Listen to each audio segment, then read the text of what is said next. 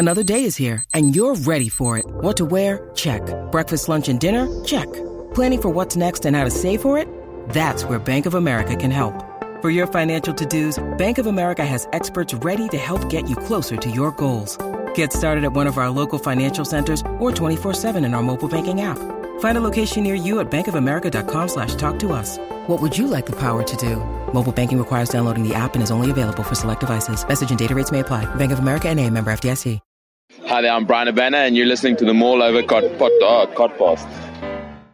Hello, good evening, and welcome to this week's Mall Over Podcast, the only rugby podcast that gives you the news, views, and opinion on the weekend's rugby action, all with a West Country accent. You can find us on Twitter. We are at Mall Over Podcast. We are Mall Over Rugby Podcast on Facebook, and you can find all of our podcasts on Anchor, as well as Apple Podcasts and the Google Store. I think maybe even on Spotify and some other places that do podcasts. This week, I'm joined by Ben and the Lensman. Good evening, chaps. Now then. Evening. Nice, short, sharp introduction. No Housewife's favourite this week. He is a massive pussy. And he's not here. So feel free to abuse him in any way, shape, or form. I imagine Phil is like the Brooks Koepka of podcasts. In what way? Have I not told you the Brooks Koepka story? No, tell it. Basically, on one of their golf tournaments that I worked on, somebody described Brooks Koepka as he said, that guy has slayed so much pussy. I mean, probably not Phil. Phil being the housewife's favourite. I mean, if we were to say the only way I think Phil would have slayed so much pussy is if he was got a job as a pet, pet vet. Yeah. And that would two be more for the tally. Sorry, Diddles. A small animal vet with lots of cat deaths under his belt. Slayer! Right. Anyway, you know what happens a good when you're not here. Non-work friendly start to a podcast, isn't it? Yeah. Well, when you're not here, Phil, that's what you get. Let's talk about some Autumn Nations Cup. There we go. That's the noise we all love to hear. Doug's rattly iPad. Oh yeah, sorry lads. I'll let me try and prop it up somewhere. Yeah. Well, while you're doing that, if you mute yourself, and me and Ben will talk about England for a minute.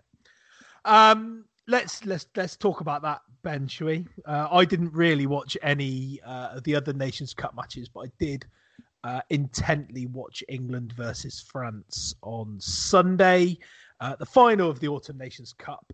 England's premier rugby team, basically full strength, against what can only be described as a second/third French string side, with a combined cap total of probably, much less than Ben Young's, but probably less than quite a few of the England players. I think their bench only had about 12 caps between them.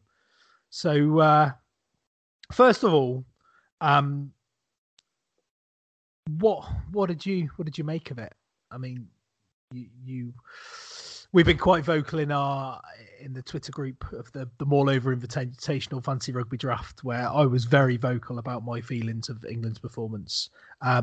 Full disclosure, I didn't watch the game, so I probably won't weigh in too much. Yeah, keep your fucking mouth shut then. Jesus. So yeah, Ben, what's voice of reason before I start to lose my mind, probably unnecessarily in some people's eyes. I mean, I'm not going to pretend that they played particularly well, but I think the first half was quite bad. But I was pretty confident that it wasn't going to completely fall to pieces. I mean, I actually thought England would sort of pull away quicker than they did. But I think they completely butchered a chance just before half time when they played a bit of decent rugby and got to the line and then just kept battering away from close range. And at one stage, you saw the whole back line had spotted an overlap. I think they had about a 7-on-2 on the left-hand side, but the props just held it in because that's what props do. I think if England had scored there, I think it would have been quite a different game. France, they had nothing to lose and they played like it, and I thought they were brilliant. Dulan at fullback's a really good player. That winger's a big old unit, and the pack was excellent, and they played really well. And who's to say a lot of them are going to stay as third stringers? They could, within a year's time, they might well be part of the first team. But I thought, while England weren't particularly inspiring in the second half, they pretty much were camped in the French half. And once they actually got their act together for a couple of phases, they scored a try. Well, they only scored a try after a couple of suspect penalties and kicking to the corner. They were very suspect. You've got to say that. But I mean, Daly butchered a couple of overlaps. I just think on another day, England would have played badly and won probably by 10 points. So Farrell missed 4 penalties on the day, including that one in extra time, didn't he? Which would have given us a comfortable victory in the game. You mentioned Elliot Daly has butchered a couple of. You can't say that they were clear try scoring opportunities because they weren't.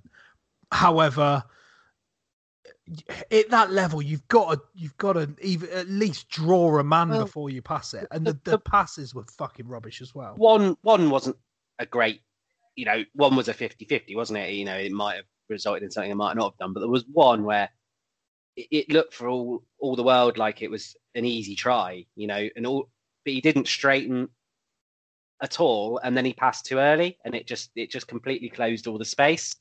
I know I'm probably going to start sticking up for England pretty soon, but I don't want to pretend they were brilliant or anything like that.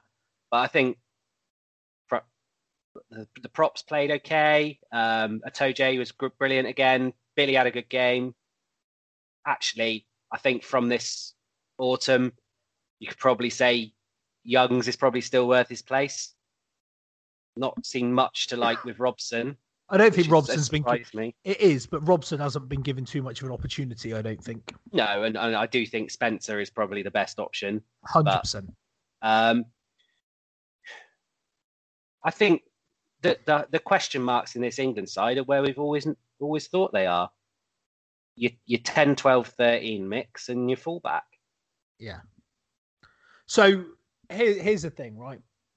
We can start with Elliot Daly, who consistently, and I know you've said for some time, Ben, and I've agreed to a certain extent. When Elliot Daly plays on the wing for England, he looks like a completely different player. He looks like he can make gaps. He looks like he can do all sorts of stuff, and he gets involved, and he's fantastic. When he plays at fullback, he is suspect under the high ball. When he does take the ball into contact, or when he does carry the ball with a bit of space, he seems to always find contact. I don't know if you notice this. He tends to just sort of run up the middle of the field into big groups of players. It's really, it's. I can't remember him. I can't remember the last time he made even a half decent break or try and find a gap. He's good at if it's completely broken, but completely broken play, he'll find a gap quite often make a good decision. And he's good in very structured play in that if he's just stepping in to be an extra boot. But in sort of what you would call old school fullback play, like he's caught a high ball and then he's got to decide what to do with it. He doesn't seem to decide. I think, was it Frank said in the group, you can almost tell he's not a natural at the position because he's thinking about what he's going to do rather than just doing it. Yeah. And I think that's really fair. And I'd still rather have him than Mike Brown catching a ball, running into an isolated tackle and turning it over 50. But Elliot Daly does kind of do that, except he doesn't run into an isolated space. He just runs in. Quite often he's dropped it first. Yeah. And you know what Elliot Daly reminds me of? He reminds me, when he gets the ball in that position, he reminds me of like a veteran. A young me? Veteran running back, like an Adrian Peterson or somebody who is just trying their best to run into as many bodies as possible so they don't have to carry the ball forward as much. And it's just like, at least try and find a gap. It beggars belief. And like you say, Ben, that's after he's had to go through the rigmarole of actually catching the ball as well. I just think he's a great rugby player, and it's great to have him in the side. But I don't think that's the right place for him. I agree. I think on the wing, I think he can still go looking for work, and I think that works. Yeah. I mean, he started off as an outside centre, and he's definitely got the outside break for that. Yeah. I mean, when he played on the wing, he scored tries and he made things happen. And he looked rapid. He looked quick. He looked exciting. At fullback, I struggle to see what he offers. I think it's a bit of an Itoje at 6 thing. I think putting him at fullback potentially weakens 2 positions. Yeah, I agree. I'd happily have him on the wing for England. I would have no problems with that at all. All he had to do is just swap him and Watson. I think he's not one of the 2 best wingers in the country.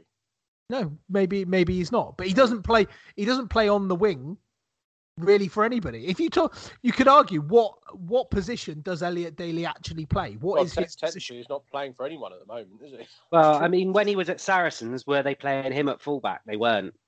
No, it was Liam Williams or Good. So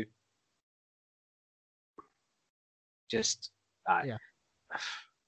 he just didn't have a great game either. I can't remember the last time he had a great game, or even a good game, or even an adequate game.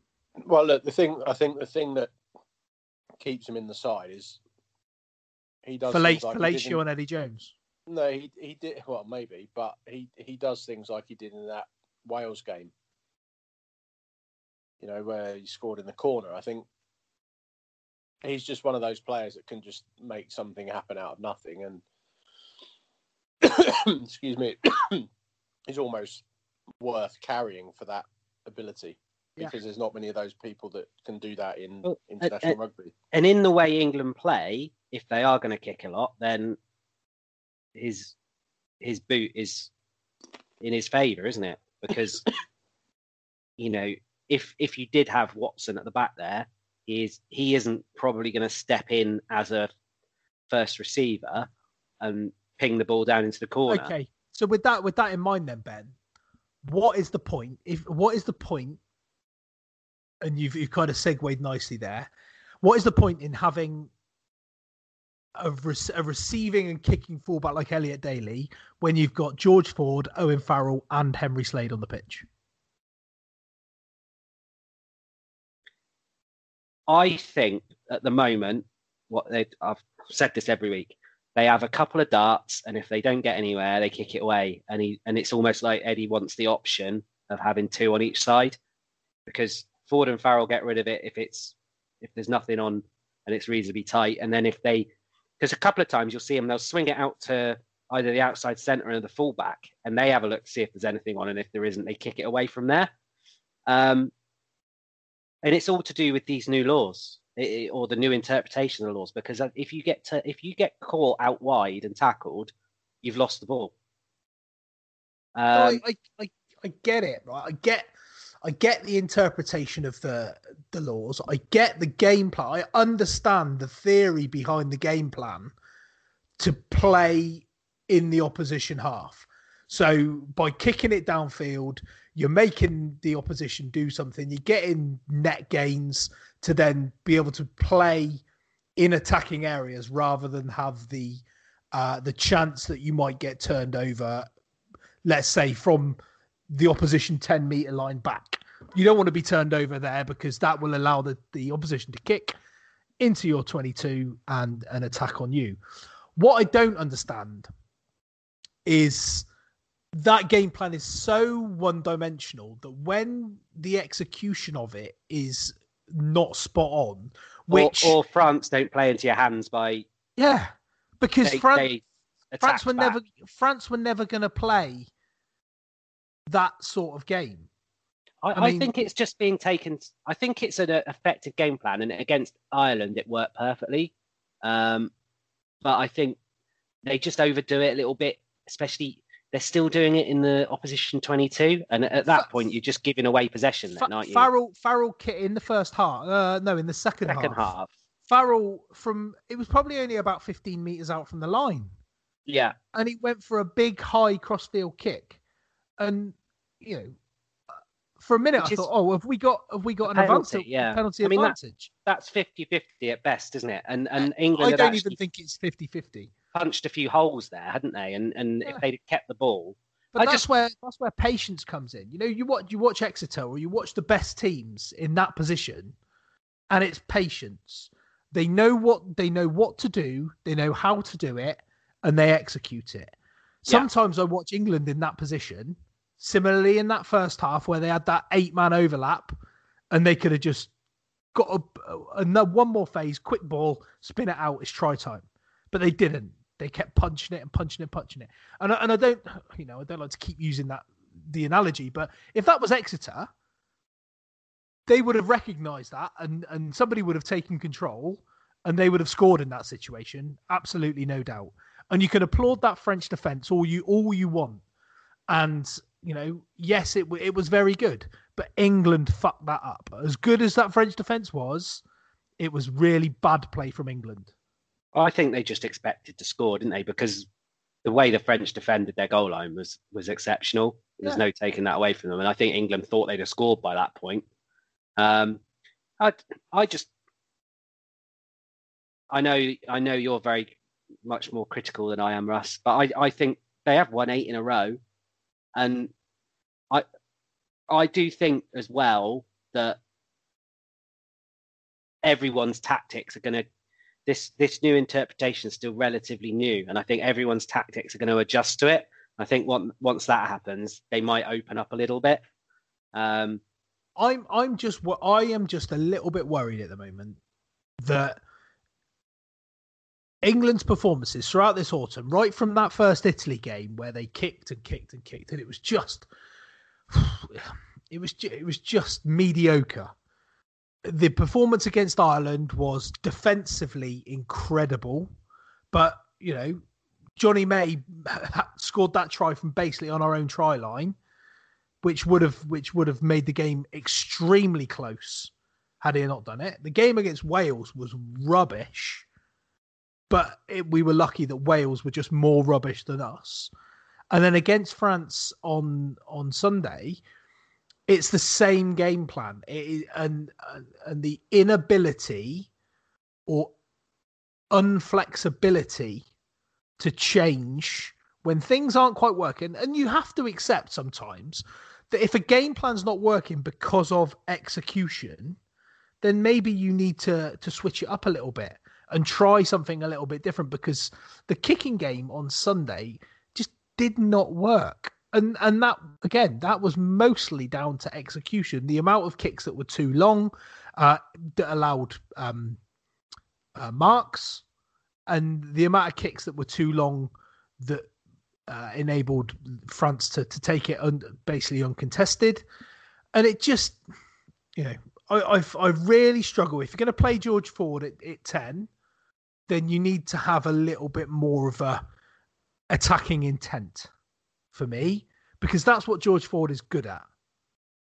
If you're going to play that kick-in, monotonous style of rugby, then you may as well just pick Owen Farrell at 10, and you can have a mop and bucket and a fucking hat stand at 12 and 13, because they're not getting used. And people criticised Henry Slade for his performance on Sunday. He barely had the ball. You can't criticise someone. I thought Slade played quite well on Sunday. Yeah, but he did. And the same for Lawrence when he's played. The same for Joseph when he's played. It just Ford, Farrell, Slade will work if we are playing rugby. If we are getting the ball through the hands and we were getting people involved, because they are playmakers. I'm getting really frustrated with Owen Farrell at 12 because I don't think he offers anything. The more he plays at 12, the less I see he offers. He's just not playing well. He wasn't playing well for Saracens for a long time. I just don't think he's in very good form, and he's captain, so he's going to keep playing. You know, I think Ford deserves some criticism on Sunday, but actually 2 or 3 times he pulled England out of the fire, really. The penalty into the corner for the try was a very good kick, and it was noticeable that he took it rather than Farrell. Yeah. And just in the run up to that, he looked like he was going to get absolutely smashed by the winger, and that would have, a little sidestep. Yeah, and there was also a little intervention in the run up to the penalty that won the game as well, and at least he showed a few sort of flashes of class, whereas Farrell just had a rough day. I think he missed 9 tackles, didn't he? Yeah, he missed. And it was him that bit in for the French try, and I don't think anyone's saying he's a bad player, but he might just be out of form and maybe needs a couple of games off. Well, the thing is, he's got lots of games off now, hasn't he? Well, yeah. And that's the worrying thing, because by the time Owen Farrell next probably straps on a pair of competitive boots, we'll be back round to the Six Nations, and we're back to square one. But they say good sides win when they don't play well, and they did finally pull it out the fire with a little bit of help from the referee. It must be said. He was fucking terrible. There was no knock on there, was there? And there would look like 2 knock-ons in almost consecutive rucks, wasn't it? He had just before England won a penalty. At the end what I will say though is, do you not think when Cowan-Dickie scored that try and Farrell nailed that conversion in the last second, that the French came out screaming? Did you hear them coming out screaming to charge? Yeah. Well, Earl should have actually been a penalty restart. Well, Earl did actually ask that, didn't he? He asked Andrew Brace. Hear it. Yeah, I don't know if he asked him or Eddie Jones if they were getting a penalty, but could you imagine the controversy of that? Because Daly might have just slotted that from the central spot.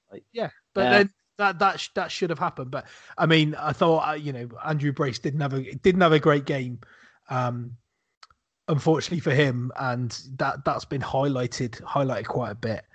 I don't Not like Twitter, is it? No, I feel like I've been really, really doom and gloom about England. I probably have. So over to Doug. over to Doug. But it's just frustrating. And Eddie Jones has in the press conference and stuff like that has said about level criticism at the press, to say it's unfair and disrespectful for the players to criticize them after that performance and stuff like that. And it's just typical Eddie Jones. Let me come in on that. Disrespectful to the players. Well, fine. They've won a Mickey Mouse tournament that nobody gives a shit about. They've won absolutely bugger all since. They got their asses handed to them in a World Cup final. So, well, I mean, the whole term of disrespecting the players pisses me off, because, if you don't play badly, you deserve to get criticism. International rugby is a series of one-off events. There should be no such thing as, senior players in an international squad. You're only as good as your last game, and it really frustrates me that this sort of coach speak, which means they're just immune to criticism. They play badly. Oh, you're disrespecting them. No, I'm disrespecting them. They played shit. If I go into work and I do a bad job, I get disrespected. I don't get somebody standing there going, "Oh, don't show them disrespect." Why not? They were shit. Yeah. So that annoys me. Eddie Jones has worn his welcome out. I'm afraid. I don't like the brand of rugby they're playing. I don't like him as a bloke. I think he's a shit bloke. I think Owen Farrell's a shit bloke, and that's as an Englishman who likes watching England win. I think he's a shit bloke who doesn't like being criticised. Hence his reaction in the press conference. Yeah, here's the thing about Owen Farrell, very quickly. Sorry to interrupt you, full stream. At what point, where you're having a nightmare with the boot, And you've got George Ford and Elliot Daly, who are both very competent goalkeepers. He's got too much ego. He's got such a chip on his shoulder. I said that exact thing in the Twitter group, is that Owen Farrell missed several kicks at goal, and he had every opportunity to say to George Ford, "Listen, I'm having a bit of a shit time. Just take over.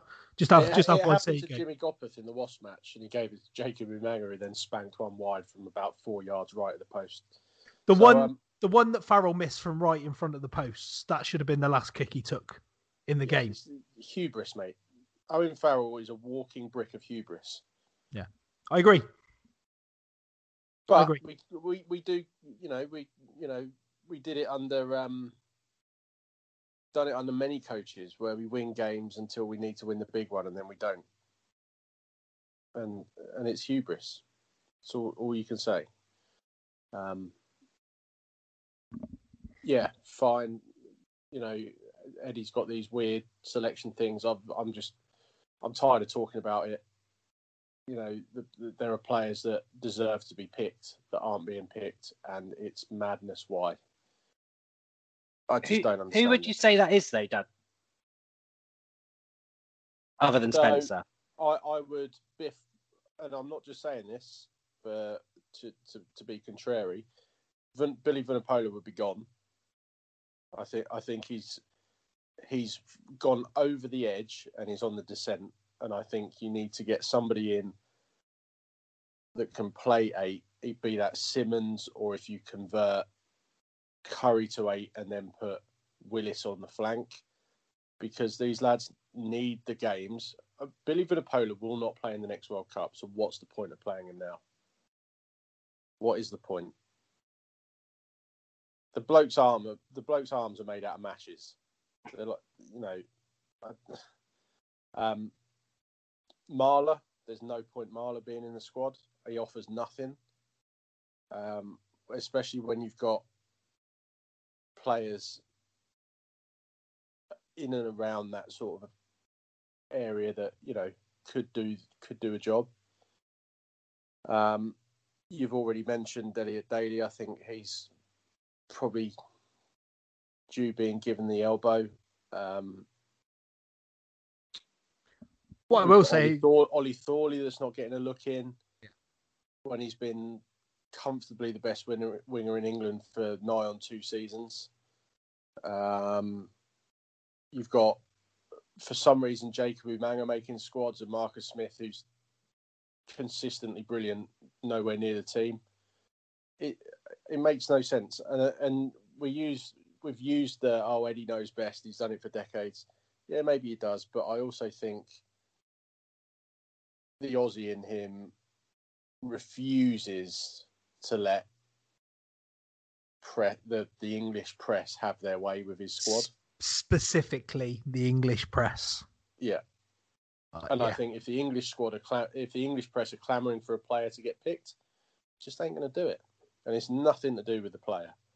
It's everything to do with Jones's ego. I don't think that's incorrect, but I do think largely his squad is about right. There is a couple of issues there, but I still think Billy's our best number 8. I don't think there's a lot of doubt about it. I think, but the problem with Billy is that he does one thing and one thing only. He doesn't offer the stuff around the park that I was the biggest doubter of Curry at 8, but having seen what he did, and even Mark Wilson. Yeah. One of those guys offers more around the park and offers more in the terms of the larger picture than Billy Vunipola. I will just say a battering ram. He's just. But front football is key, especially to this England team, and without Billy, you're lacking sort of shot carrier there. Disagree. I would suggest Totally that after watching a lot of games this autumn, that Tom Curry offered quite a bit of front foot. You see the way that Tom Curry and Sam Underhill are now carrying the ball into contact. Remember when Billy broke his arm for the 18th time a couple of years ago, and we had Wilson, Curry, and that's when the Curry Underhill pairing took off, wasn't it? And we had Ben Moon in the front row, and we lost narrowly to New Zealand. And we just played in a different manner. And I think we play in a better and more creative and thoughtful way. I think with Billy, it's just Billy's there. Just he can take the kicks from 8 and just smash it up, and then we'll just smash it up again and again and again. And I think we're a better team without him in it. One thing I will say in kind of defence of Billy Vunipola, he has been a lot more noticeable in defence with his tackling. But I would suggest that his primary role, which would be to give us front football, he hasn't been as effective at. Whilst he's been better in other areas that we're not used to. There's a guy called Bill Simmons who does a good podcast that I like. I've probably recommended it before. He has this thing called the Ewing theory, which is that a team's best player can sometimes be the thing that holds them back. So with the reason it's the Ewing theory is because Patrick Ewing with the New York Knicks. Whenever he was out, they played better. Until he got shot. It was all a dream, though. It's fine. I think that's every time I've seen a Vunipola-less England, we've looked better. Interesting theory. It makes a bit of sense. I don't know if you noticed that England started. I hadn't noticed him in the backfield at all until about 20 minutes to half an hour to go in the France game, and he started fielding kicks, and they started to look a bit more effective running kicks back once he came into the backfield. Is that until he dropped one? Did he drop one? Yeah, he did drop one, didn't he? Yeah. After Farrell missed the first penalty in extra time, wasn't it? Yeah.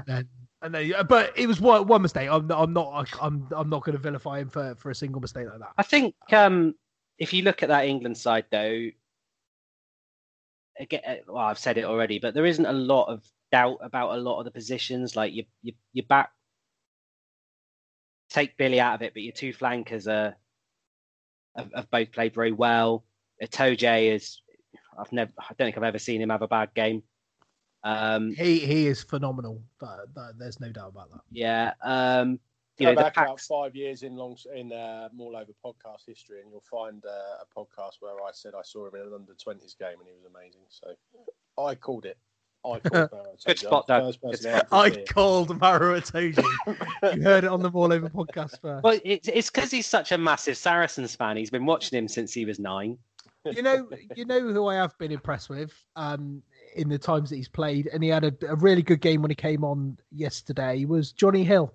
I think he is, in the absence of Courtney Laws, and obviously George Cruz going to Japan, I think he is well worth his spot and more than capable at being that sort of third lock and interchanging with Launchbury or whoever. Yeah, I think they took Launchbury and Underhill off, didn't they, just after really half time? Yeah. Which was weird. It was like, take him off at half time, not the 42nd minute. But I think they were just trying to get a little bit more ball carrying in, weren't they? Well, the line out was shit as well. Let's be honest. Because Launchbury and Underhill would be what you would sort of class as sort of the workhorses of that team, really. I think Launchbury's had a very good autumn. He's taken advantage of being. He's kind of had to as well because he knows now's the time. Well, it's his opportunity, isn't it? I think he's a very underrated player. He's coming back. We probably haven't said it enough. Part of the reason England didn't play well was because France made sure they didn't play well.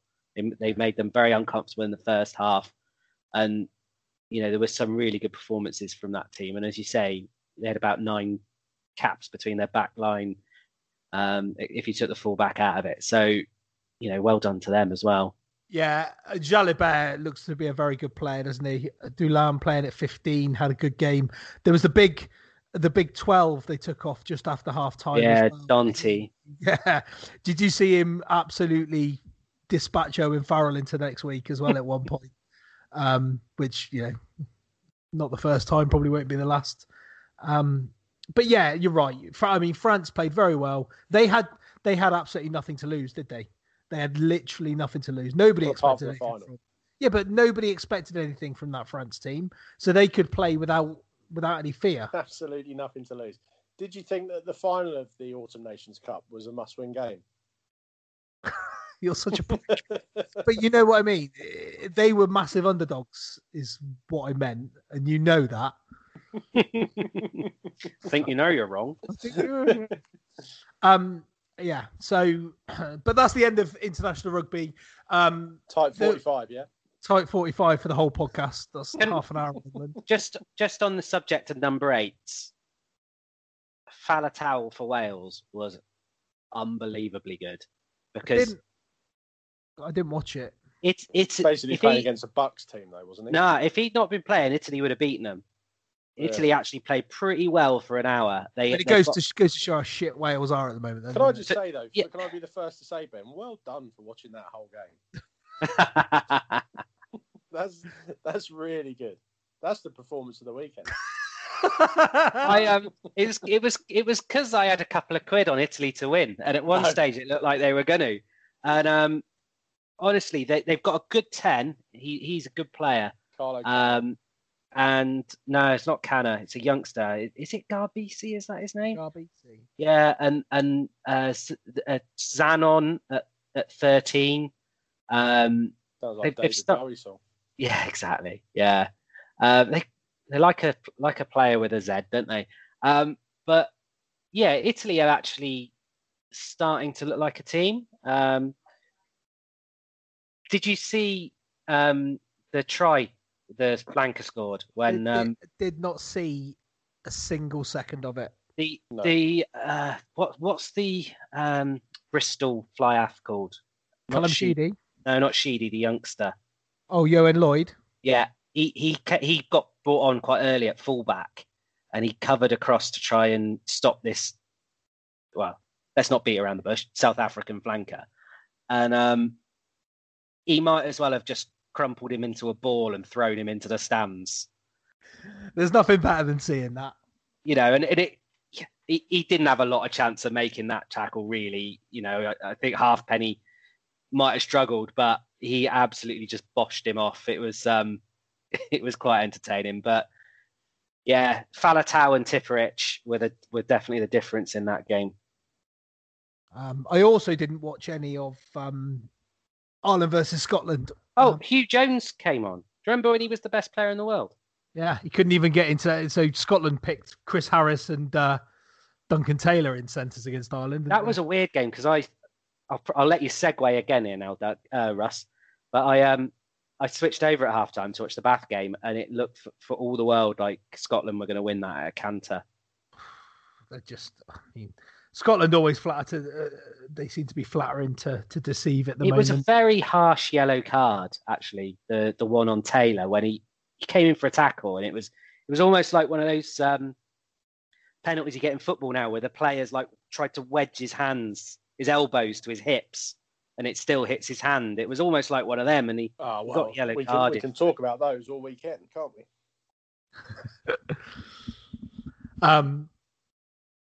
And the good news for all of us is that Johnny Sexton says he's not retiring, so that's decent news.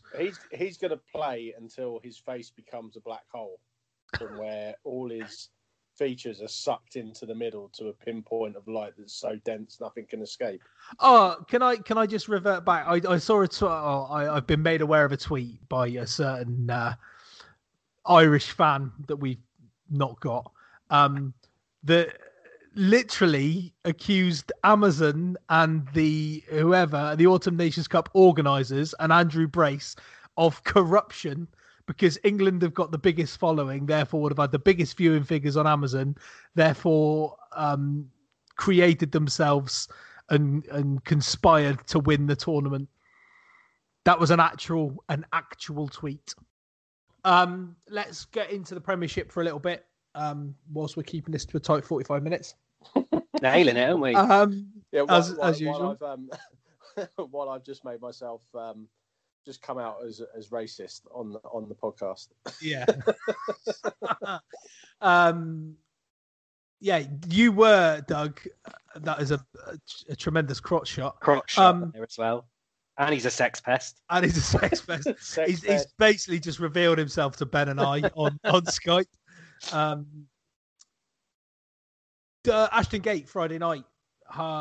Bristol Bears versus Northampton. Northampton, Doug, you made a decent analogy before we started recording. If there was a way that they were going to lose that match, that was pretty much it, wasn't it? Yeah. We look decent.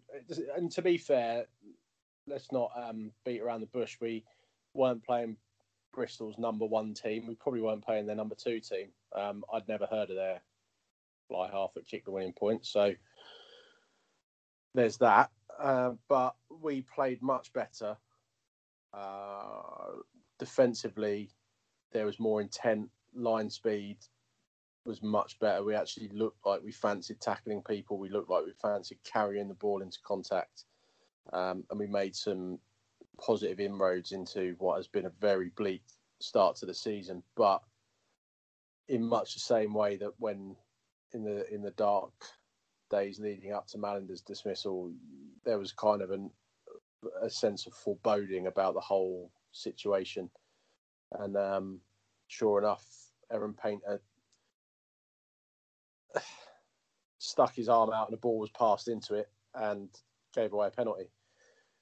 Frustration is that I then did the London Irish game on Sunday, and there was maybe 3 exactly the same kind of ball hitting arm in the process of a tackle that were either completely missed, at least 3, I'd say probably closer to 5 or 6, that were just given as straight knock-ons. And I don't know how you officiate it consistently, but when a team has lost 9 games in a row and they lose a 10th in a row because of vagary in the law, it's hard to take, but you kind of have to.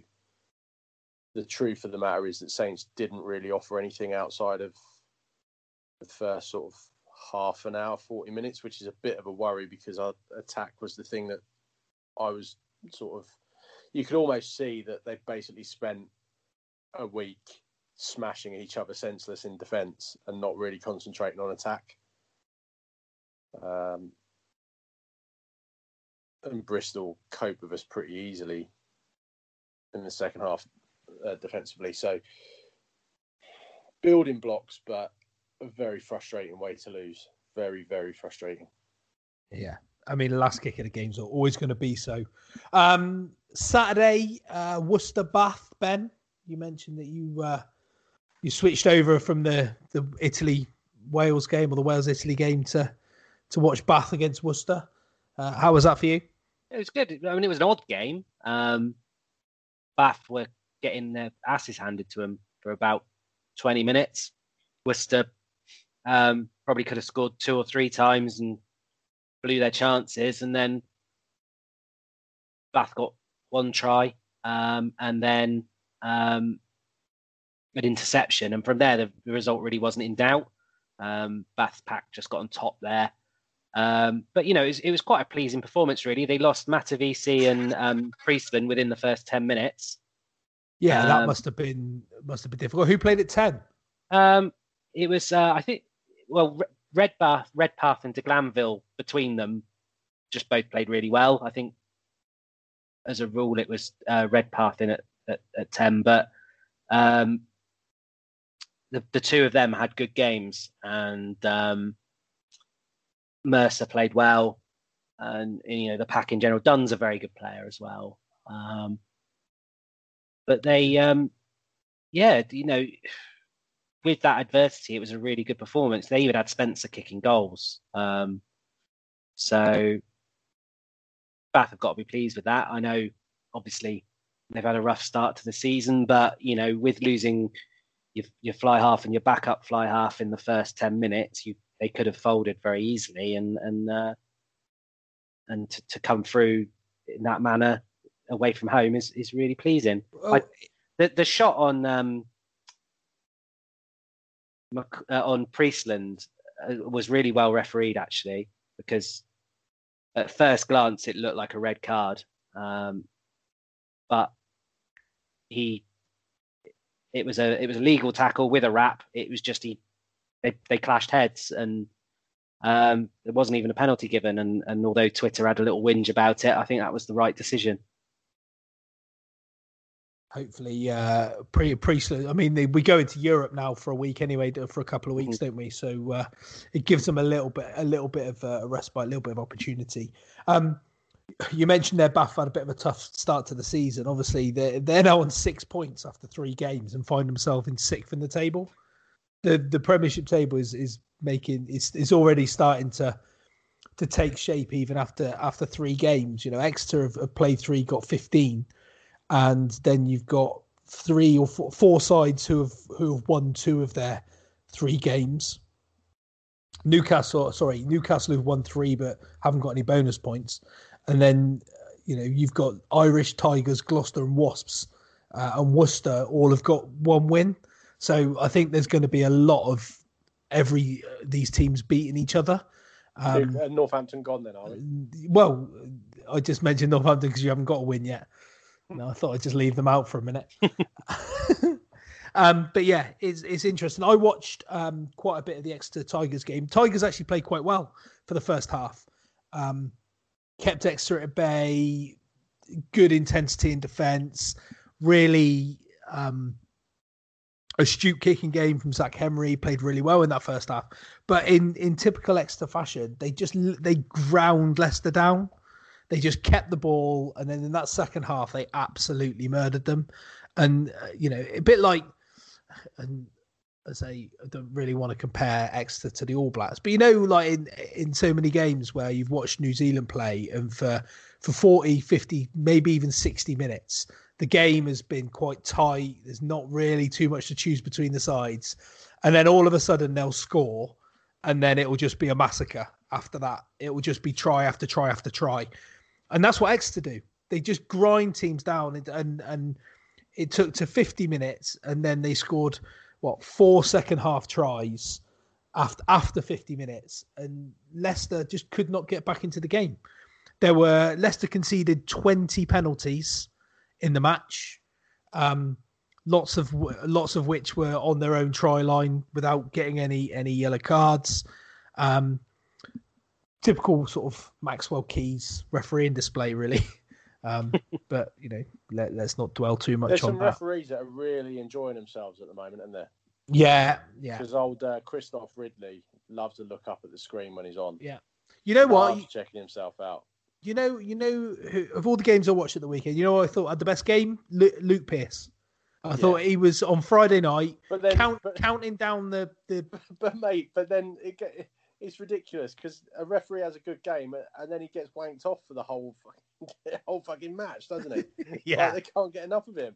I honestly thought that they were going to go out and stroke him off. Yeah, they Ugo and Ben Kay, they were really on him, weren't they? Every time he decided to count down the scrum half at the back of a ruck. Oh, Luke Pearce, what a great idea! Really letting him know what's going on. What was Rimmer's double from the other unit, the other diamond? Oh, in Red Dwarf. Yeah, Ace Rimmer. Ace Rimmer, that's it. Yeah, what a guy. Just imagine him walking through the changing rooms at the refs convention and all the other refs going. Oh, look, there's Luke Pearce. A lot of those refs are a little bit Dwayne Dibley, though, aren't they? Christoph Ridley is Dwayne Dibley. Well, Christoph Ridley and Craig Maxwell Keys are pretty much the same person. Maxwell Keys is very Dwayne Dibley, isn't he? I can't say Craig Maxwell Keys purely for the way that he says advantage.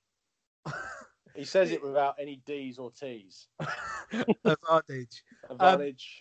Hate it. It's if you look at them though, you've got Ian Tempest and Tom Foley who appear to be the same person. You've got Christoph Ridley and Craig Maxwell Keys who could well be the same person.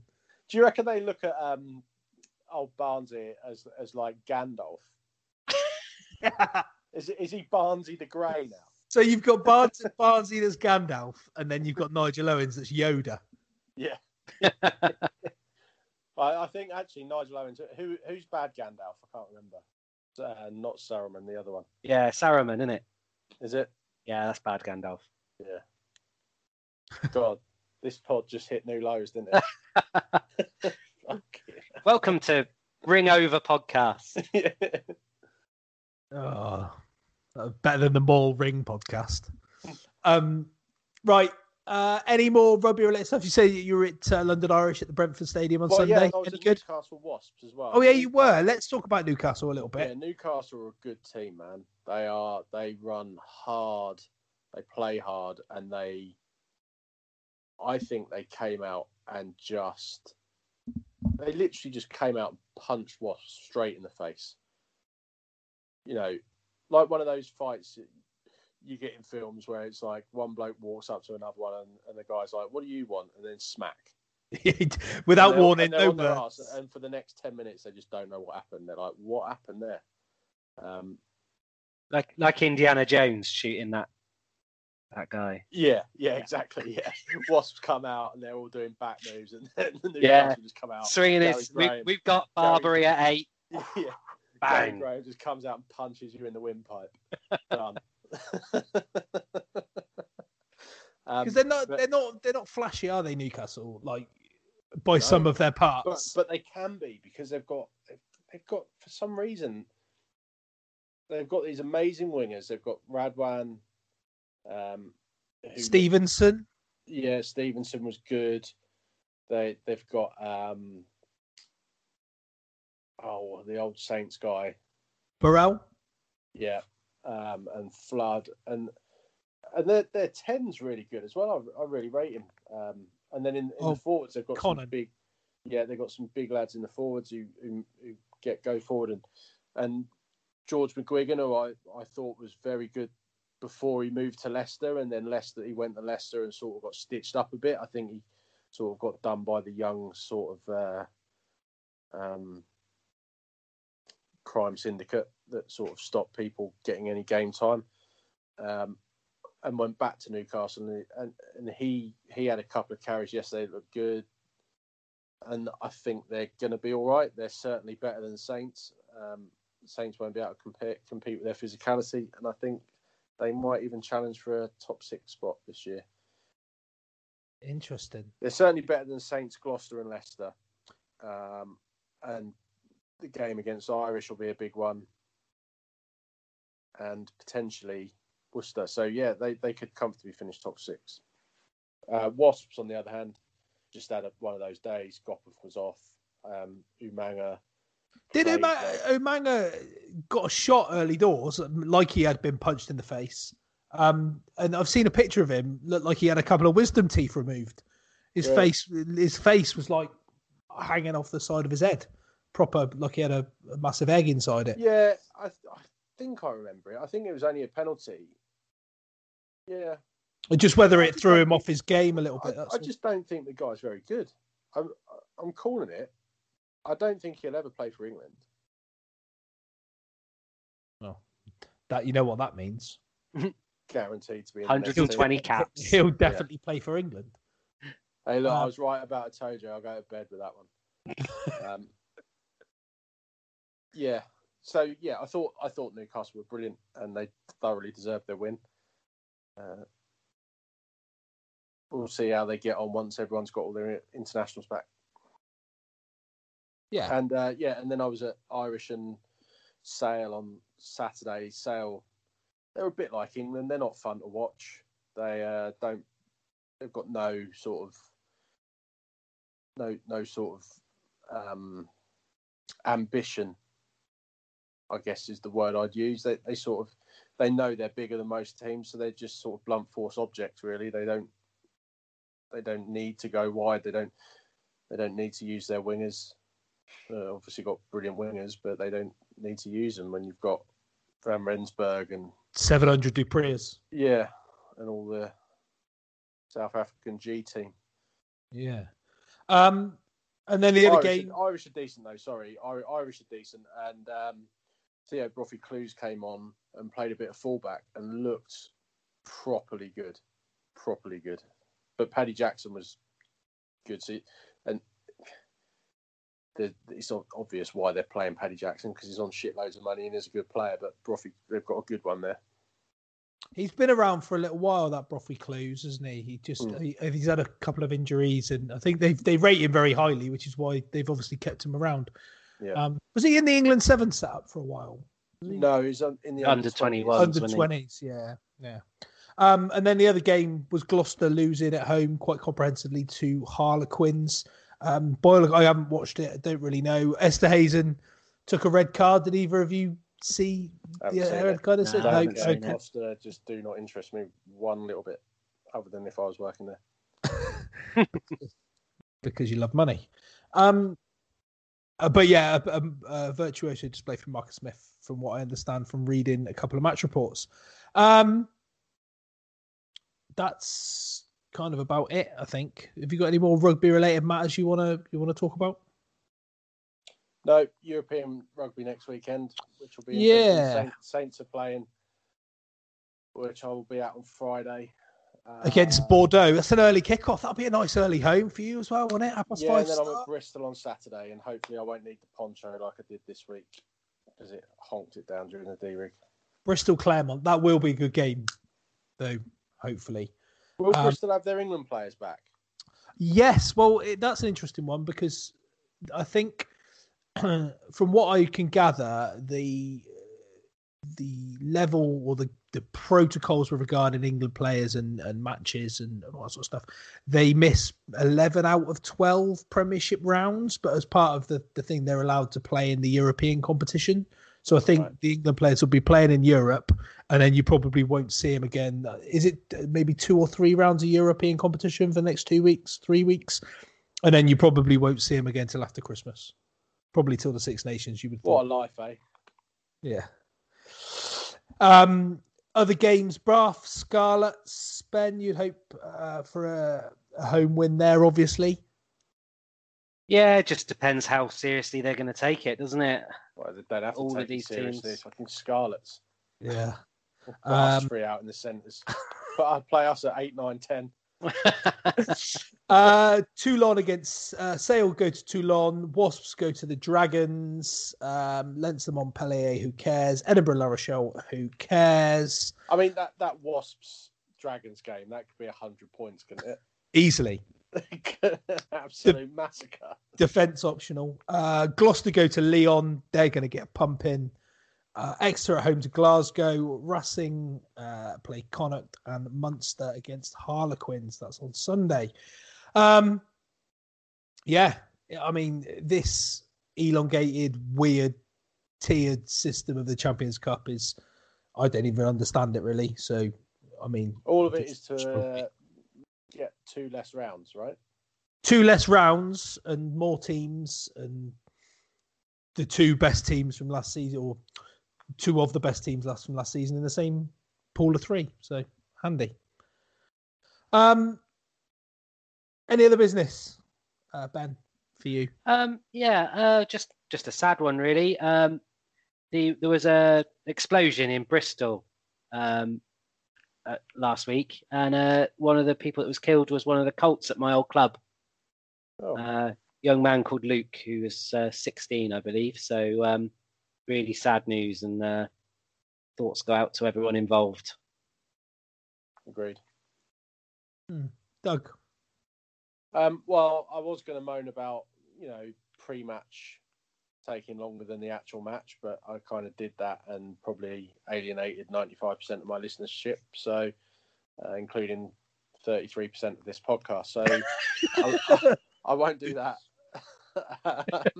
But I will say it was nice to have some people back in a rugby stadium. I didn't think I'd be that bothered, but it actually did make quite a big difference to see people and to see people with a smile on their face. Not that you could see their face through their face mask, but a smile in their eyes. Yeah.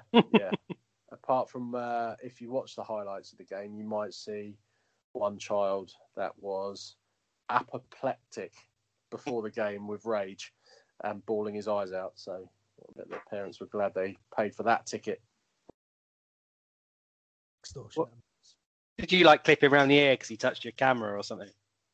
I think he was just mad that we were kneeling for something and then praying for something else, and then we had to build a wall of peace across the 22 and then plant a rose garden in the in-goal area in memorial of some old tart that died 3 weeks ago, and then, you know, lay a shirt down on the centre circle, you know, and then we'd all pin badges on each other as a show of respect for Blue Peter. I think it was that. What was the like the stadium protocols like with the fans there and entry and exit and stuff like that? Oh, not for us. It just meant we had to be on camera half an hour early, so we didn't cross paths with the great unwashed. Yeah, you wouldn't want to mix with the common public, would you? Not really. Just hate the general public. Agree. I'll end it off on a relatively sad note. Well, it's not relatively sad. It's actually sad. Peter Alliss, the voice of, for most people, the voice of golf, sadly passed away. And, you know, I know I've not watched golf for many, many years, but I do know how long he's been commentating for, and, you know, the voice of the Open and listening to him on the BBC. He's been a lot of people's sort of go-to in the golf commentary world. So it's sad news, the death of Peter Alliss, and very, very sad. I didn't even know where to end that. I just better stop talking. Right, that was a real good 45 minutes, lads. Thanks very much. Thanks very much for that. We'll be back next week potentially to talk about some European rugby action. Hopefully it'll be decent. We might have the pet vet back after he's finished slaying all that pussy. And we'll see you next week. Go well.